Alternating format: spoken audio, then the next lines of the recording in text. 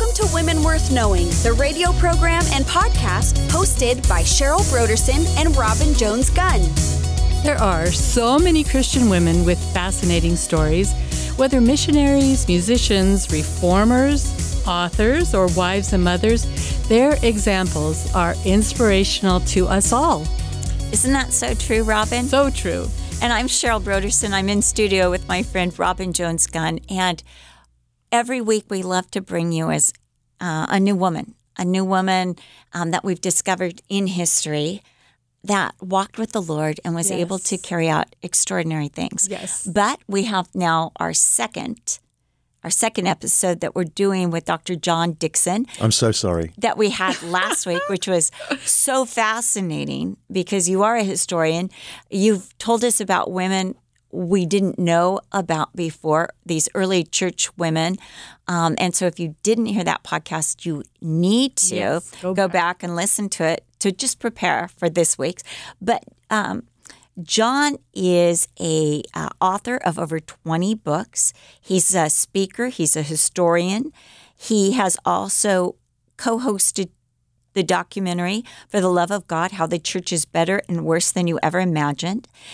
He taught a course on the historical Jesus at the University of Sydney, Australia. Actually, you wrote a book, too, about the historical Jesus. That was one of the books, right? Mm-hmm. Yeah, I've written a couple about Jesus. Okay. He's my favorite topic. Well, I would hope so, right? But right now, and you also have taught at Oxford, and you teach at Oxford University. Well, I have a research position called visiting academic in the classics faculty. Yeah. Mm-hmm. Well, that's where I met you in Oxford. Indeed. So I have to bring that up. And right now you're in Wheaton, Illinois. But you came out to California and you promised me that if you ever came out that you would be on this podcast because we started talking about women. And I was curious about the women in church history, and then you introduced me to some that I didn't know. But you know of a lot of women going through church history. So I want you to tell me some of the ones that have most impressed you. Because I love stories. We love stories on here. Yes, we do. I mentioned some of my favorites last week. I mean, Nuni stands out. Oh, yes. Who single-handedly converted a nation. That is amazing. And then just left and went off to other nations preaching. And we don't hear from her again. So she obviously, just someone didn't record what she did next, but I'm sure she did lots of stuff next.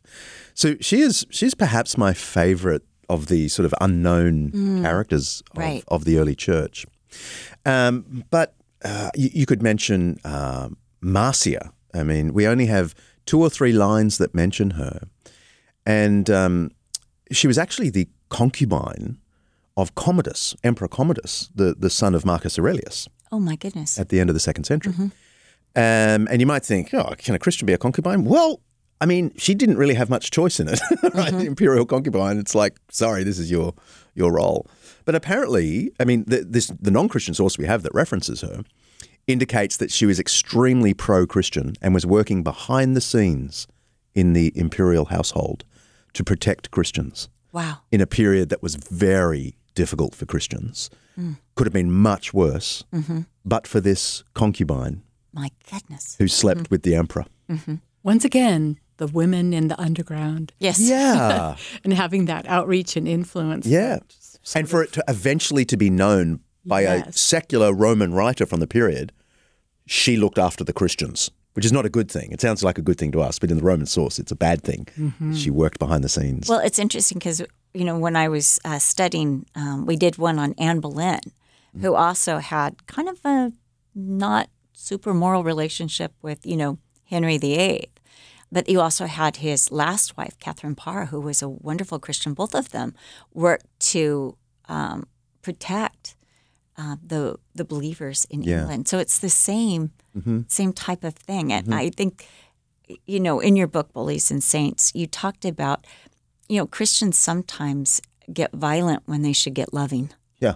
When they should say, wow, the Lord is using this person in our lives. Instead, they're like, well, they're immoral. And they discount them. But here is a woman obviously stuck in this immoral lifestyle that God used. That's amazing. Yes. And if I were to sort of list another one that I find myself deeply impressed by, it's a woman called Macrina. And so it's the mid to late 300s AD. And she was the big sister of the two greatest theologians of the 4th century. They call them the Cappadocian Fathers. And anyone who goes to seminary learns about the Cappadocian Fathers because they were massively intellectual. And they are basically the ones who found language to describe the Trinity. Wow. To find philosophically robust language to describe how the one God can be Father, Son, and Spirit in a mutual love relationship. Now, Basil the Great is one of her brothers, and he is also famous for not just being a theologian, but he started the world's first hospital. Really? First public hospital. He actually employed nurses and doctors, used the best of pagan medicine, but Christian compassion. And this notion of a hospital took off like wildfire. And within a century, there were hundreds of hospitals based on Basil's model. And they were all run by the church. And the whole idea of a public hospital came from early Christianity. So that's Basil. Gregory of Nyssa, the brother of Basil, brother of Macrina, and I will get to Macrina in a second, was regarded as the greatest theologian of the ancient church. And when you read his writings, you're just in awe of this man. He also happens to have preached the very first full-blown abolitionist sermon we have in world history. Amazing. Which you can still read to this day. And it isn't just be nice to your slaves. It is basically you're going to hell if you own a slave. Wow. How dare you take the image of God and treat it as something you own. It's a blistering. No one in his diocese, and he's a bishop, right? Bishop. No one in his diocese could have owned a slave and got away with it. Unfortunately, the church didn't follow that. You know, they followed sort of a more Western policy that allowed slaves, and to our shame. But that's Gregory of Nyssa. Okay, Gregory reckons, and he wrote a book about his sister. Gregory reckons they owe everything to their big sister, who taught them to read and write, who sent them off to school, who told them to use their intellectual gifts for Jesus. But as Gregory writes the story of Macrina's life after she's died, he calls her his Plato. That is, I learnt from my sister what it is to think. Wow. And he tells us also about what Macrina did. So this is a highborn family who used their elite status for the benefit of others. Wow. And he wrote a book about Macrina. Yeah. Is that still? Yeah. Really? My big sister Macrina. Absolutely. You can read a book about Macrina that he wrote. Could that possibly be the first book that was written about a woman and her influence? I can think of an earlier love story, a pagan love story about a woman. No, but I mean a real woman. A real woman's book. It might well be. I'd hate to sort of go on the record of saying yes, it is, but it could well be, and it's gorgeous, describing her not only as an intellectual who taught him to think and taught him the Lord, and he said was the living, breathing example of a Christian for him and for his brother Basil. But he says that she suffered in life. I think it's right that she lost her fiancé and decided then not to marry and established a farm with a bunch of other godly women, and they worked the farm. The women worked the farm and prayed and studied the scriptures and collected abandoned infants. You know what's so remarkable is when we look back on the women that we've looked at in the past, these are some common traits. Losing a fiance, losing a husband early, being determined to move forward and creating a community, and then bringing in orphans and widows and how God blessed that. Yeah, I mean, people should know, I don't know if everyone does know, that the Christians were collecting abandoned infants on an industrial scale in this period, because Greeks and Romans thought nothing of the morality or immorality of abandoning a child you didn't want. Often just girls, because people didn't think girls were as productive and therefore as valuable. So Greeks and Romans, if the child is born and it's a girl, they would leave it on the local rubbish dump or by the market. It'll either be picked up by another family who wants a child, unfortunately be picked up by traffickers as well, or left to the elements. But Christians and Jews preached against this practice of infanticide, or what was strictly speaking called expositio, to expose your child to the elements. But Christians went further than just preaching against it, like the Jews also did. They actually went out of the way and collected babies and raised them as their own. And Macrina and her, I don't want to call it a nunnery because that sort of conjures up images. They're just a community of godly women, farmers, who were also raising children, boys and girls.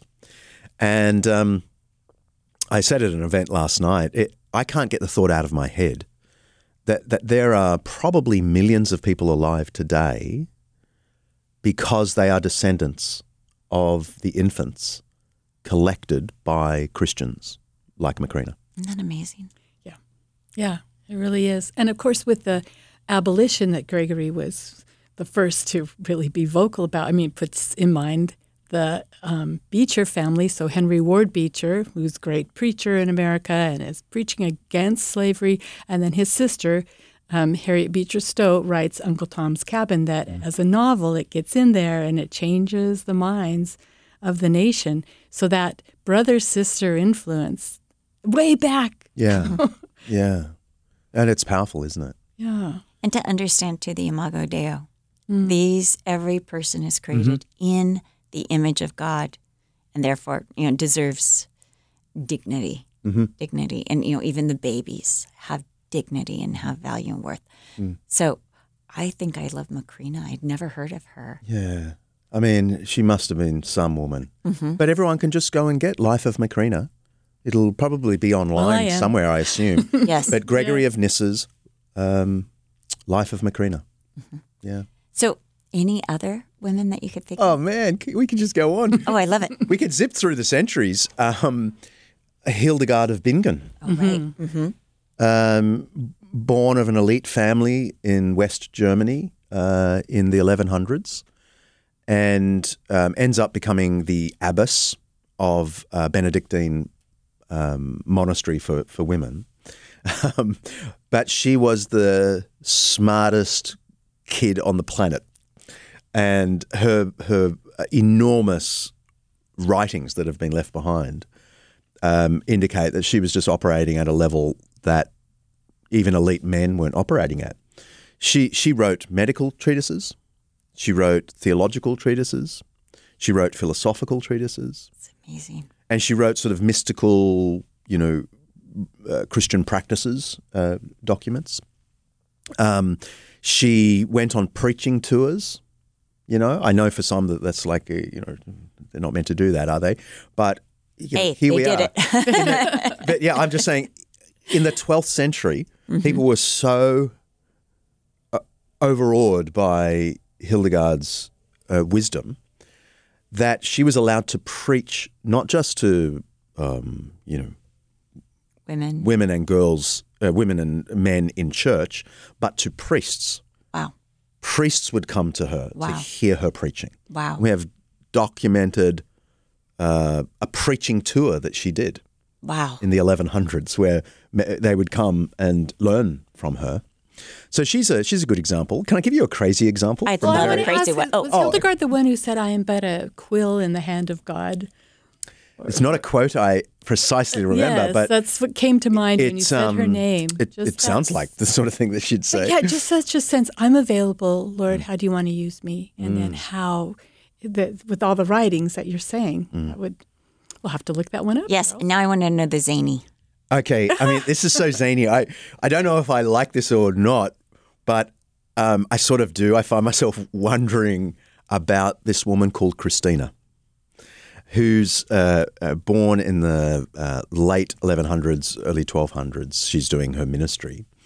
She has some kind of religious experience that was probably a near-death experience. She was in an accident and had a near-death experience where she encountered what she thought was hell, was granted a glimpse of hell. And she came out of this experience, both having had what seems like a breakdown. So I think she had probably had mental health issues, but absolutely feeling everyone's pain. And so she would wander the streets of Europe weeping in the villages over the sins, her own sins and of the sins of others, and pleading with people to avoid the judgment of God. And some people beat her up. Some people set their dogs on her to attack her, and so she sometimes was very badly injured. So she was physically extremely frail. But she would just, survive and go through the villages weeping, basically. She had a ministry of weeping over the sins of Europe. Wow. And it had a massive effect. People thought she was like a walking oracle. They didn't know what to do with her. But she would go to church and she would take communion, and she was like a devout Christian. And just when I think, I love her, I don't care what mental health issues she had, she poured it all into, bringing the gospel to people. But then she was a huge advocate for the crusade. I remember that from the book Bullies and Saints, yes. She preached. In fact, when Saladin took Jerusalem, she was said to have gone around Europe saying, I praise the Lord that Saladin has taken Jerusalem, because it means there will be a new opportunity for you to join the crusade and go take Jerusalem back. Wow. And she actually became quite a significant recruiter for the crusade. Amazing.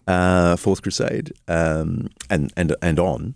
And at that point, I think, I don't know if I love her or not. But it is a good example of how this was mixed.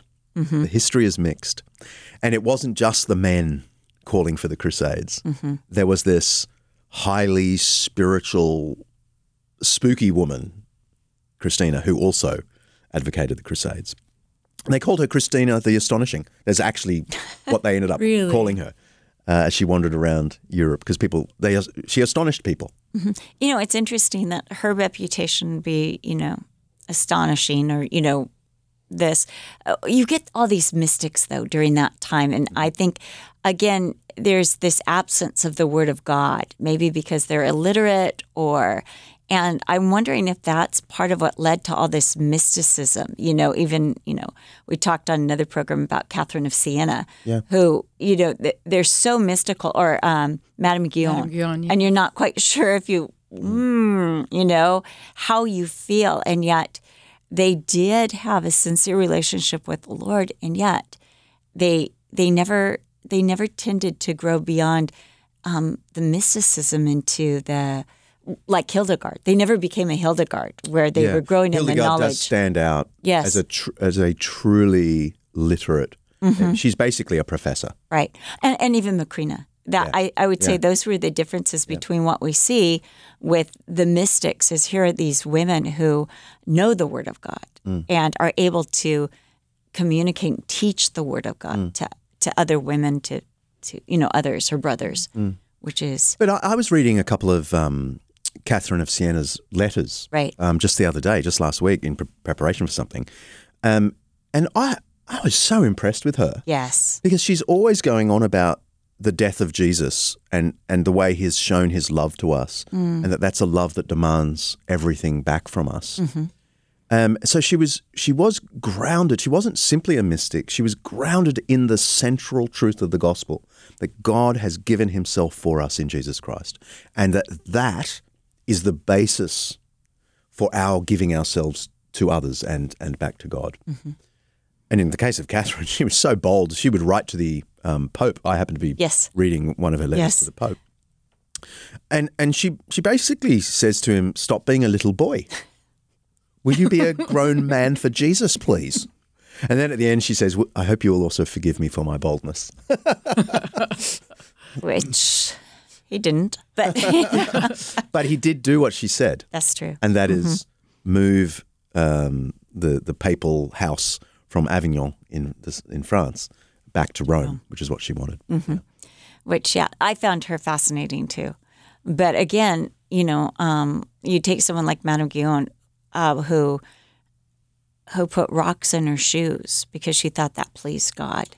Yeah. To walk painfully, and you're thinking, okay, they have these ideas. Even Catherine Siena, that somehow suffering made them, what do I want to say, more accepted to God, which is, kind of a notion you don't get in scriptures. I mean, if you can avoid suffering, if you can buy yourself out of slavery, do it. Don't bring unnecessary suffering into your life, where sometimes they would bring unnecessary suffering. Life's got enough suffering. But anyone else? One more? Perpetua. Oh, yeah. Now, how did you say that? Perpetua. Okay, because I've heard Perpetua. I've heard all sorts of Perpetua. Yeah, Perpetua is how you would say it in Latin. Perfect. And because that was the language she spoke, that would probably be it. Yeah. So she's in Carthage, North Africa. It's the year 203. She has a newborn child at the breast. Mm-hmm. Oh, my goodness. And she and a bunch of catechumens, that is students studying to become full Christians, like people doing the Alpha course, they get arrested and imprisoned. And she at first goes to prison with the newborn, and she actually writes a diary. And we are pretty confident historically that the diary is a genuine reflection that's been inserted into the larger account of her imprisonment and eventual execution. Wow. So it tops and tails with some other author, quite recent after the events. So it's historically very likely. But then there's this section that says, where the editor basically says, and here is her diary from prison. And it genuinely reads like the eyewitness account of Perpetua. And it's heartbreaking. She talks about how eventually her dad pleaded, because she's in prison for a couple of months. Her dad pleads her to give the infant back. She does. And then she actually talks about getting mastitis, what we call mastitis, and how painful it was. But then she says, and then the Lord suddenly took away that pain, and I was filled with confidence that He was with me. And then it breaks off, and then the editor who post her death records that she was stomped on by a bull until she was nearing death, and then the Roman guard slit her throat in public. But her devotion to Jesus, her cheerful confidence and cheerful humility in the one, this is what I find so compelling about her and someone like Nuni and some of the other women. They are able to combine confidence with humility, not a confidence that is the bully, but a confidence that is so confident in Jesus. They can be slapped around the head, or in her case, sent to a wild beast, and still love their enemies and, above all, love Jesus. That's what I get from someone like Perpetua. That's interesting, because that would have been my last question, is what can we today learn from these women? Unbelievable confidence in Christ. I love that. Even out of their brokenness, because some of these women were, weak and injured and low class and so on, but their confidence was not in themselves. It was in Jesus Christ. And so they were victors by definition. And that sense of being a victor didn't produce in them the kind of arrogance of the jerk, which is so often associated with, some Christian leaders.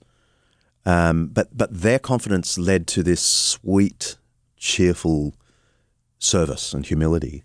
I love that. And it's the combo I would, as a bloke, I would love. Mm-hmm.